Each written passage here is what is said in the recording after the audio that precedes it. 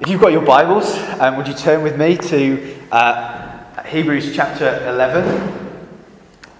Hebrews chapter 11, and I'm going to be reading from verses 23 to 27. 23 to 27 of Hebrews chapter 11. It should come up on the screen, but you can follow along with me. By faith, Moses, when he was born, was hidden for 3 months by his parents because they saw that the child was beautiful and they were not afraid of the king's edict. By faith, Moses, when he was grown up, refused to be called the son of Pharaoh's daughter, choosing rather to be mistreated with the people of God than to enjoy the fleeting pleasures of sin.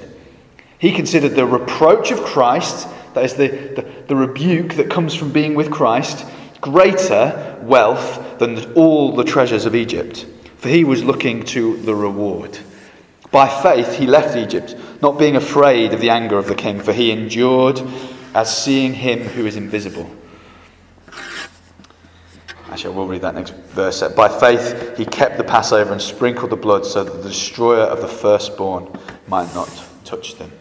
Lord, I pray right now as we come to this scripture that you would awaken in us a faith that is like that. Faith that is able to fearlessly hold on to and pursue the promises that you have for us. Lord, I pray that you would stir us as you've been stirring us through this series to see you and to believe you and to take you at your word. God, I pray right now as we hear what you have to say through this scripture, that you would be working that into our hearts and that we would find, even over the coming weeks, ourselves more empowered, more able to live according to them. God, I ask this in your name. Amen. Amen. So we come again to this series, this preaching series that we've been in now for a few weeks, as we look at the lives that kind of are presented here in Hebrews 11, these lives of men and women of faith that are held up as examples.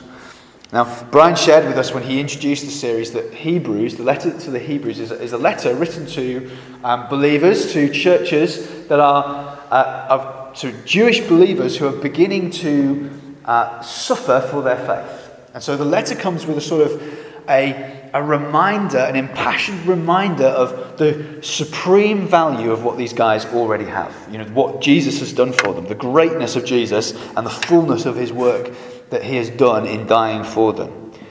And then when we come to Hebrews 11, so 11 chapters in, he is lifting up these examples of men and women of faith who have believed God, who have taken him at his word, and the amazing things that they have done. These guys have done amazing things, and we've seen some of those already. They were able to do amazing things, and they were able to endure terrible sufferings. Now the phrase, just like us, isn't something that we've come up with. It's pulled right from Scripture. It's from the end of James. I've pointed this out before. James, as he's finishing his letter, he's encouraging the believers in faith, particularly faith for prayer. And he points to Elijah, a man whose story you can read in 1 Kings, a prophet. He prayed and stopped the rain for 3.5 years. And then he prayed again and it rained. The drought came to an end. And James points to him when he's teaching to faith and prayer and says, Elijah was a man just like us. He's nothing special. He's not like one of these Marvel superheroes who's got power over the rain. No, he is a man just like us. He's got his failings, he's got his weaknesses, and yet God is able and pleased to use him and his prayer to do amazing things. And so the same sort of thing is happening in Hebrews 11. As we read Hebrews 11, we're not to approach it thinking this is like a list of avengers, unapproachable in their in what they're able to do. No, these are people, men and women, who are weak and frail like us and are empowered by God to do amazing things.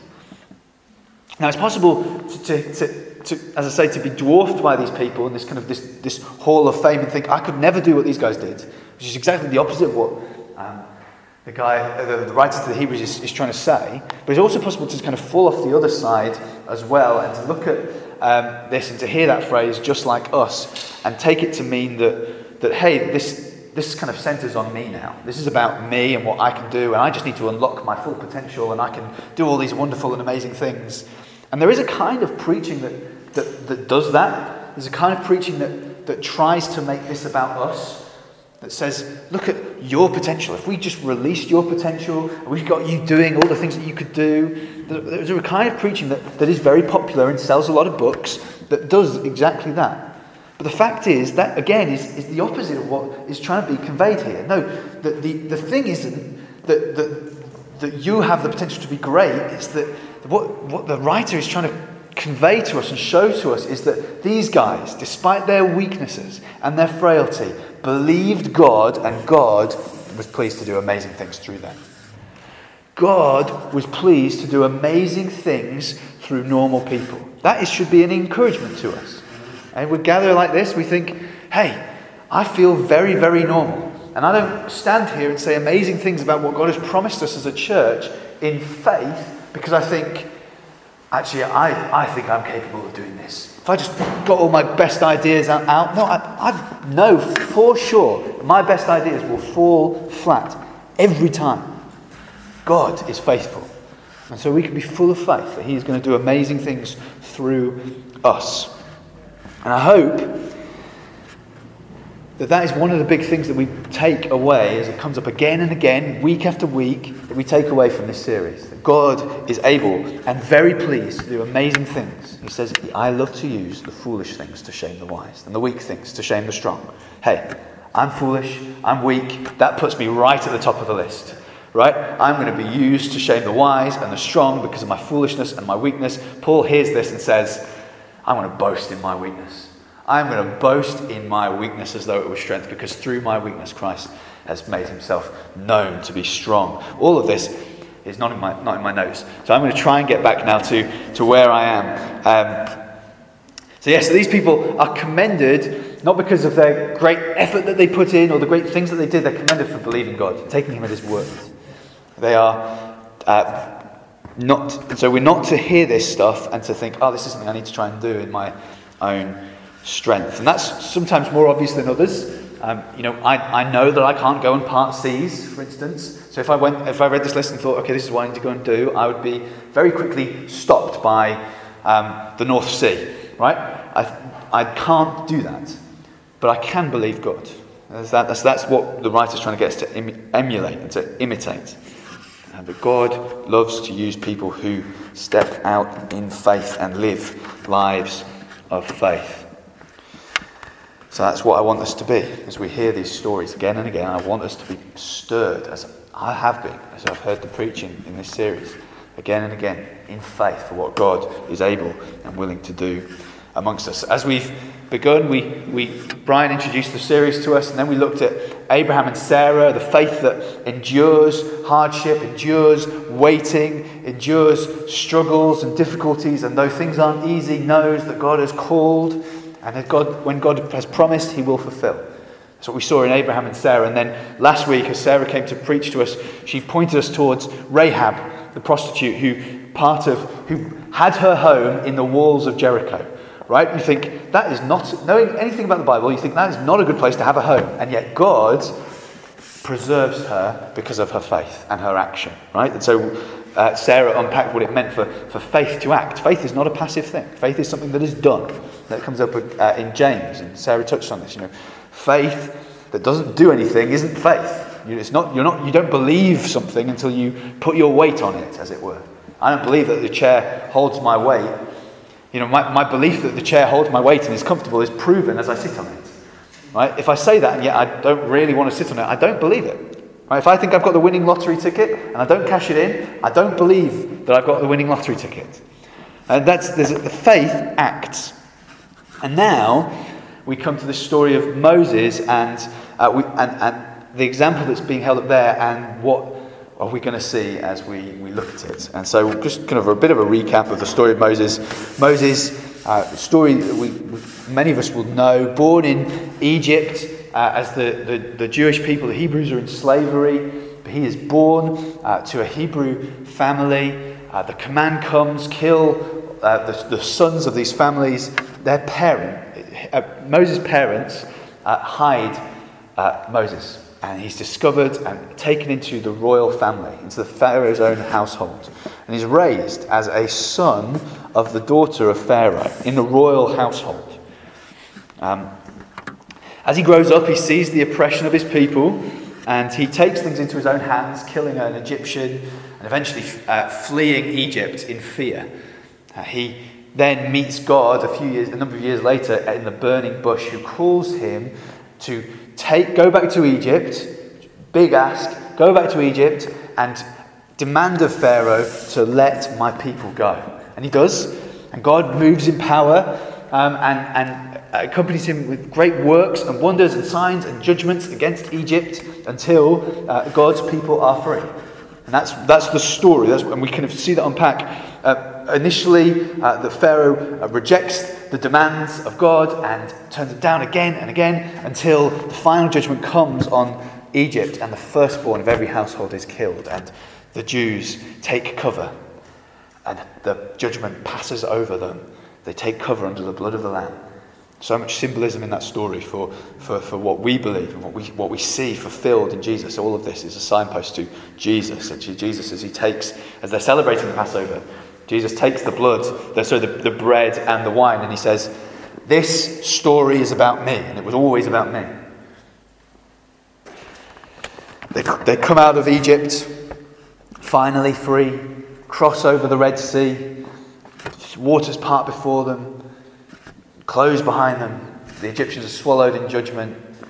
They come to Mount Sinai, they receive the law, they wander the desert for 40 years, and eventually are brought to the promised land, the land that was promised to Abraham. And Moses sees it, doesn't get to enter it.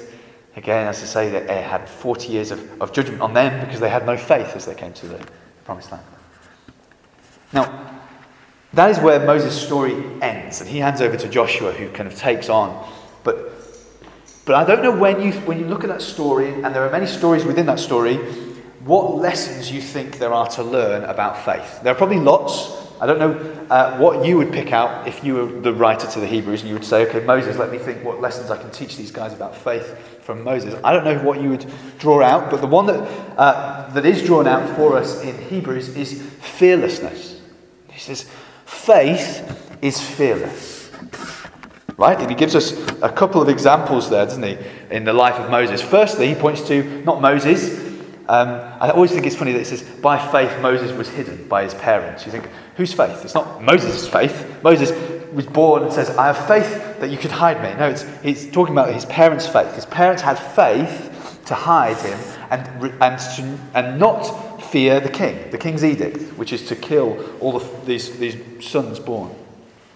They have faith to defy the king of Egypt, the most powerful man in the world. They're not afraid of the consequences. But they, seeing this son, and whether God, when it says, that they saw he was beautiful, whether they saw something of the purpose of God that was going to be outworked through him, we don't know. But we do know that they, in faith, hid him. And amazingly, God comes through and responds to that faith. And he takes that boy hidden in a basket and brings him into the household of the king. And then we see Moses as well, in faith, just like his parents, he's not afraid of the king. So verse 27, he's not afraid of the king, not afraid of the anger of the king. He is willing to be counted as the people of God, that is, giving up his riches to be counted amongst the slaves, giving up his royal status to be counted among the slaves, and leading the people out of Egypt. Now the writer unpacks a little bit about what this fearless faith looks like and what it does.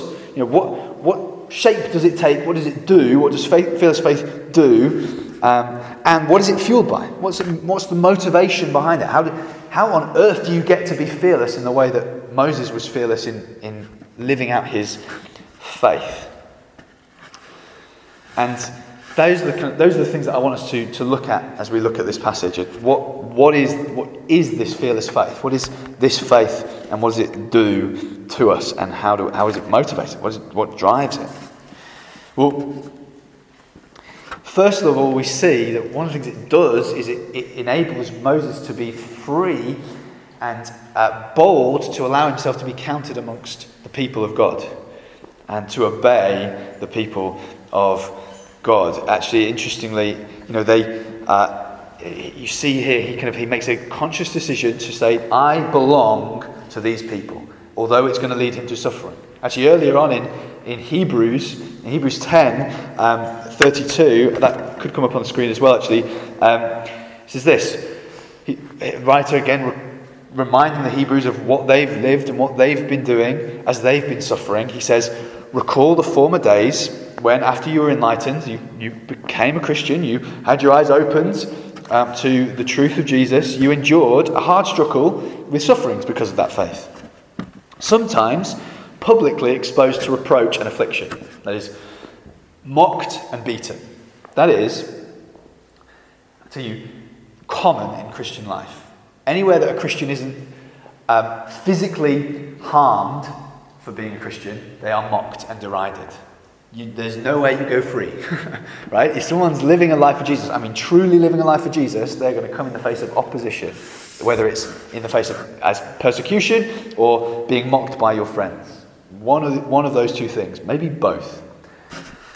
These guys, he says, this is you became a Christian, new baby Christian, entering the world of faith. They come across reproach and affliction, sometimes being partnered with those treated. For you had compassion on those in prison, and you joyfully accepted the plundering of your property, since you knew that you yourselves had a better possession and an abiding one. Therefore, do not throw away your confidence, which has a great reward. These guys, sometimes they were the ones being persecuted, but when they weren't the ones being persecuted, the writer says, even when it wasn't you put yourself in the firing line. Right? You were willing to be counted amongst them. And that's important, right? Taking food to those in prison, visiting those in prison. Because in those days, if somebody didn't bring you food in prison, you would starve in prison. The state's not going to pay for you to eat. Your family, or those who belong to you, come and they feed you. But do you see what kind of a statement that's making? If you're being persecuted for what you believe, and because of the community that you belong to, what is the cost of being the person who goes and takes that person food? Right, it's not just I'm popping into a packed lunch. It's a little inconvenient. I've got time, but this is my cross that I've got to bear. No, if you go, you might not leave, right? And the writer's saying this is the kind of faith that you had, a faith that was fearlessly able to love and obey and to say, I am counted amongst the people of God. Whatever comes my way, what persecution or mockery. If I get spat on the way in and never let out, I will go and I'll do what God has called me to do. But that is the kind of faith at work. And that's what we see in Moses as he's doing this. He's not afraid of the king. He's not afraid to be counted amongst the people of God. Now, it also kind of it enables us to suffer willingly hardship and loss. Right? Faith enables us to suffer willingly hardship and loss. It's hard to read Hebrews 11 and not to see that. And these guys getting sawn in half. Right? Faith enables us to do these things, to face these things fearlessly. There are some practical things for us today. Right? We're living in a time of pandemic. COVID-19 is scary. Hey, when faith comes, I'm not saying we're reckless, but I'm saying that there is an understanding of I am secure. I'm secure. Finance, you worry about your kids, you worry about your home, you worry about your job, you worry about sickness. You're secure. You believe God.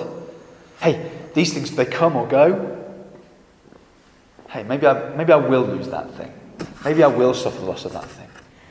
But even so, even if, God is with me. God is with me. But specifically, so there's some day-to-day things, but specifically this is talking about those things that we will suffer, and we certainly will, for being a believer. Telling others about Jesus. The rejection that we face there, as you kind of you say, what did you do this weekend? And you say, I was at church, and then suddenly everyone's face drops and they change the conversation as quickly as possible. You feel that. And it might not be beatings yet here, but we feel the rejection. And so there needs to be faith to enable us to face that. Even just not just in preaching the gospel, but in living lives that are fundamentally different. We keep coming back to 1 Peter where the kind of the picture given of the believers is of exiles, foreigners. Hey, you live not like the people around you, just like foreigners. You live with your own cultural values and belonging to a different kingdom. And when you do that, you are excluding yourself from some of the things that these guys do, and you are putting yourself in the firing line for their rebuke, their persecution, their mockery. So you go anywhere in the world, the people who are getting it hardest are the people who are different for whatever reason. They're the foreigners. I mean, even that word has kind of got an edge to it, hasn't it? And as so faith enables us to live differently and to do different things. And rather than pursue the wealth and the pleasures of this world, enable us to lay those things down, to be counted amongst the people of God and to pursue Him. See, sometimes obeying God will lead you into difficult times. Say sometimes, almost always. If you're going to obey God, if I'm going to follow Him, it's going to lead you into some tough decisions. And yet Moses, by faith, chose to not be named as a royal prince, but rather as a slave, as amongst the lowest of the low. Hey, pursuing God will sometimes mean that you don't get your perfect home, or your perfect job, or your perfect holiday. It might mean a lot worse than not getting those things. But if you obey Him, if you follow Him in faith, He will give you the security, the joy even. These guys joyfully accepted the plundering of their property. What a way to just joyfully accepted the plundering of their property. Everything is lost to me. Hallelujah. What? How does that happen? I tell you, faith comes and people see the living God and they meet with Him. And that brings us to my point. I'm ahead of myself. Motivation. What is the motivation for this faith? What is able to produce faith like that? You can't sum it up. I promise you. You cannot produce in yourself by going, right, I'm going to be really brave today. You can't do it. You can't do it. You, in your own strength, will fail every time. You will flee the executioner's axe and the mockery of your friends. You will. You will. You will. Faith. Only seeing God and believing Him will produce these things in you. Only seeing God will enable you to do these things. So, 2 things that we see in this passage. 2 things. If we have it back up. The Hebrews 11 passage. 2 things that we see there that come out in the writer's explanation of this. What motivates faith like this? Well, firstly, it is seeing God, as I say. By faith he left Egypt, this is verse 27, not being afraid of the anger of the king. Here's the king of earth, with the most powerful man in the earth, with his armies and his threats bearing down against you. You're not afraid of him. Why? Not being afraid of the anger of the king, for he endured seeing him who is invisible. Seeing him who is invisible. What does that mean? Invisible means you can't see him. No, in the eyes of faith, Moses saw God. Saw him for who he is. Saw him in his glory and his kingship and his power and his character that says, I am for you and I am with you. And secondly, we see he was motivated by the reward that lies ahead. Verse 26, he considered the reproach of Christ greater than the wealth and treasures of Egypt, for he was looking ahead to the reward. 2 things. Seeing God and the reward that he has for us. Those are the things that will motivate this faith. So we see God for who he is. That wonderful passage. If God is for us, who can be against us? What can man do? What are you going to do, Pharaoh? What are you going to do if God is for me? God, who is king over all, who reigns over all things. We had this wonderful series last that we're looking at the person, the character of God, and seeing, hey, he who called out into being the stars and all things is for you. Which of these grasshoppers will stand up against you now? Which of them? And his promises. We see who he is. Moses sees who God is and he sees his promises. And Joshua, the wonderful example of this, Joshua kind of comes as Moses dies. The first line is kind of in Joshua is, Moses, my servant, is dead. Now take up all the promises that I've given to Moses, I give now to you. Don't be afraid. Why not? Why shouldn't I be afraid? Says Joshua. Don't be afraid. I'm with you. Don't be afraid. I'm going to give you the land. Joshua knows in that moment the promise of God is for him.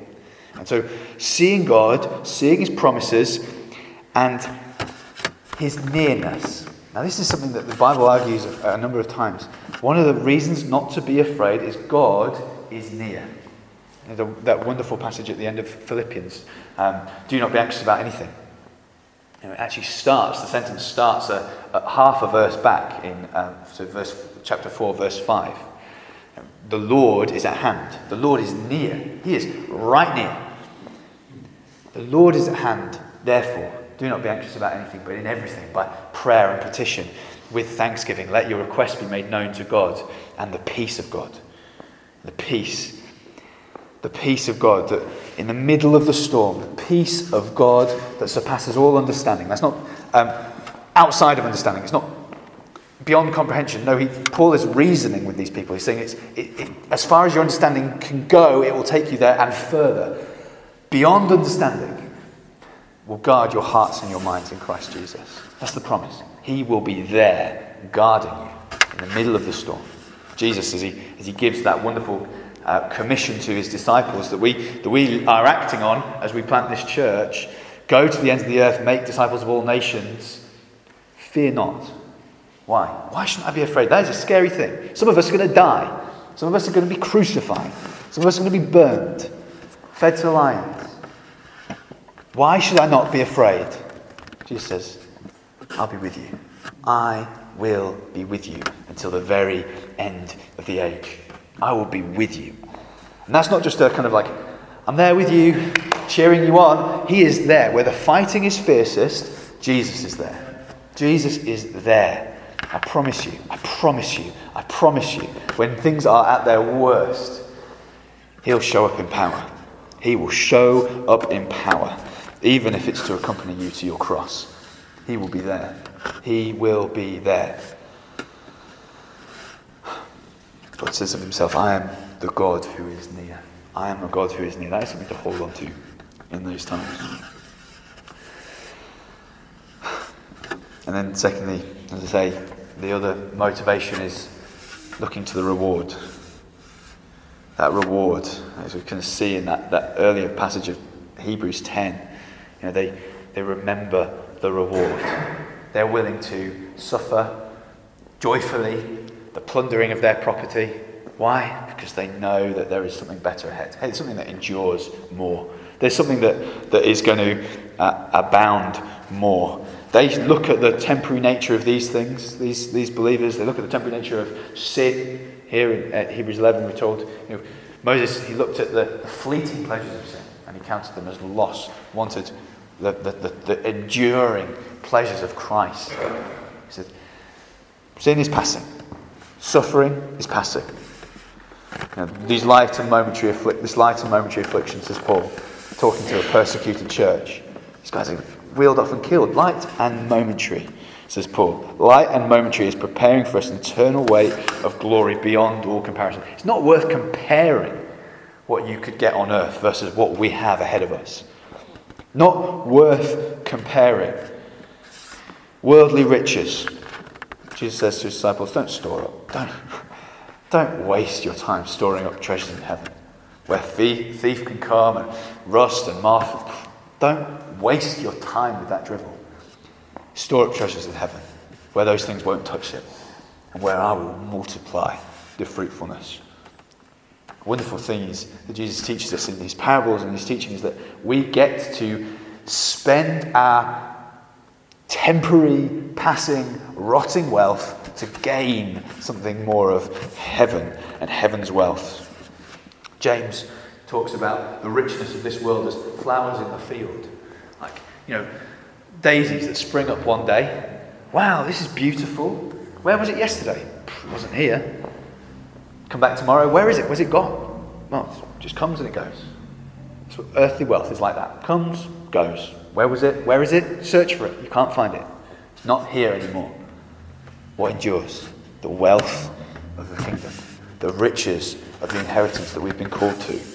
Those are the things that we're called to give ourselves to. And so these guys, in Hebrews 10, they say, look, they're willing to go and to be thrown into prison and to serve those who have been thrown into prison. Why? Since you and joyfully accept the plundering of your property, since you knew that you yourselves had a better possession, a better one, and a lasting one. One that is infinitely better and infinite in how long you're going to have it for. It's not going to fade away. And he says, don't throw away your confidence. Don't throw away the confidence that you had then. Hold on to that confidence because with it comes great reward. Friends, are we willing to let our properties be plundered? Are we willing to lose everything for the sake of the gospel? Because that's what I want to be. That's what kind of church I want us to be. People who are willing to lay down everything. Even that, I was kind of saying that for retirement. I want to be the sort of person who does that. Right? Who obeys God, willing to lose all things for the sake of the kingdom.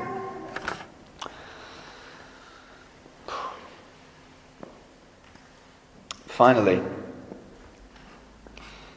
this fearless faith that we are modelled here by Moses and shown by the writer to the Hebrews, this fearless faith, he says, we kind of see in Scripture, testifies to the world the truth of who we are and what we have waiting for us. It shows the world in the face of persecution, in the face of death and mockery. Hang on, this guy lost everything and is rejoicing. How? Paul says this to the Philippians 1:27. Only let your manner of life be worthy of the gospel of Christ, so that whether I come and see you or I'm absent, I may hear of you that you are standing firm in one spirit with one mind, that is, striving side by side for the faith of the gospel, unity, together, not just individuals, but together as a church, that you would be striving side by side for the faith of the gospel, not frightened in anything by your opponents. Not frightened by your opponents. These aren't just political opponents. These aren't people who are just blogging against them. These are people who are wheeling them off. To prison, the beatings, soon to be killings. This, Paul says, is a clear sign to them of their destruction. Your fearlessness in the face of this proves to them that they are going to face judgment, and, he says, of your salvation, and that from God. As you face fearlessly these things that are frightening, you prove who you are. Again and again, this is a characteristic that is put forward to us as the people of God. We are called to demonstrate who we are by demonstrating this fearless sort of faith that is willing to endure loss. As I say, this is true of all believers. This is to be true of all believers, but there are a couple of times in Scripture where it zooms in particularly on women. This is a characteristic of the woman of faith. To be fearless. It makes an emphasis. As I say, it's true of everybody. It's meant to be true of all Christians, but the Bible makes a clear point of this is the mark of the woman of faith. 1 Peter says, they do good and are not afraid of anything that is frightening. This is the mark of a woman of faith. And then in Proverbs 13:1, that wonderful list of a woman of faith again, kind of amongst those many great things, wonderful, some of them very practical, many of them very spiritual. In amongst that list is this: she laughs at the days to come. Not worried about the future. She's not scared of the future. She laughs ha ha ha, at the days to come. Now, I don't know about you. I think I'm speaking to it as a guy here. But I remember at school, giggling girls, there was something incredibly disconcerting about giggling girls. Right? I'm just thinking, is there something on my face? Is there, like, I get the feeling as I read that passage, Satan gets that feeling when he sees the women of faith, these great women of faith that we have amongst us, looking at the future with all the things that are terrifying, that loom against them. And they know, secure in what God has called them to, in the shelter of Him, knowing Him as Father, as guardian, as one who has good planned for them, as one who is going to be with them in the midst of that storm. They look at that future and they laugh to themselves, knowing God's going to be with me. God is going to be with me, confident and secure that God will hold all things as promised and give her all things that she's been promised. And so He can be trusted. As I say, this is something that all of us should take on, but is particularly held up as this is the mark of a woman of faith, even in the face of frightening things. Now, I want us here, as I've said, at Freedom Church, to be people who are able to make decisions like Moses made. To be not afraid of making those decisions of saying, right, I'm going to be counted amongst the people of God in this moment, in this conversation. I can see where this conversation is going. I don't really want to be counted there then. No, in that moment, I want us to be people who are willing to stand out for Jesus, stand out for the life that we've been called to make radical decisions. Make decisions that the world can't understand, that look insecure, that look like, why is he, doesn't he know? Doesn't she know as she puts her foot on that it's going to give way? No, because we know who holds us. We know who holds us. It would point to that the world can't understand it, but would point to our eternal security. I want us to be a church that doesn't shy away from doing the will of God, that doesn't shy away from doing good, even when the rest of the world might call those things evil. I think you know the sort of thing that I'm talking about. We don't want to shy away from doing good just because everybody else thinks it's evil. And even if it brings all sorts of things down on our head, we want to be faithful to the word and the calling of God. And I want us to be so secure that He has called us, and He who has called will also uphold us, be with us, strengthen us when everything else seems against us. God alone is enough. I want us to be secure because we've seen Him and because we know His completed work for us on the cross. We're going to come back into a time of worship now, but even as we do, I wonder if you'd stand with me. Again, some of those things in that list of Hebrews 11, it's very clear that we can't conjure up for ourselves. Right? We very clearly can't part seas. But when it comes to something like this, sometimes we can be tempted to think, but I've got to produce this kind of fearlessness from within myself. And it's really important that we don't try to do that. Because actually, to try to do that not only dishonours God, but it also would denies you the faith that provides it, actually. We're not to hear of this kind of faith that takes hold of things and think, I've got to somehow work that out. No, this is a gift of God, and it comes from God having revealed Himself to you. And I promise you, in the moment that you need Him, He will provide it. He will. So Lord, I just pray right now, as we here stand before you, God, would you reveal yourself to us again? God, would you reveal yourself to us again? Reveal yourself as the God who is at hand, Philippians 4:5. The God who is near, Deuteronomy. The God who is our shepherd and our father, our guardian, our shield, our protector, our rock, our refuge, our fortress, our deliverer. But I don't know all of the things that we face in this room. I don't. There are some scary things in front of us.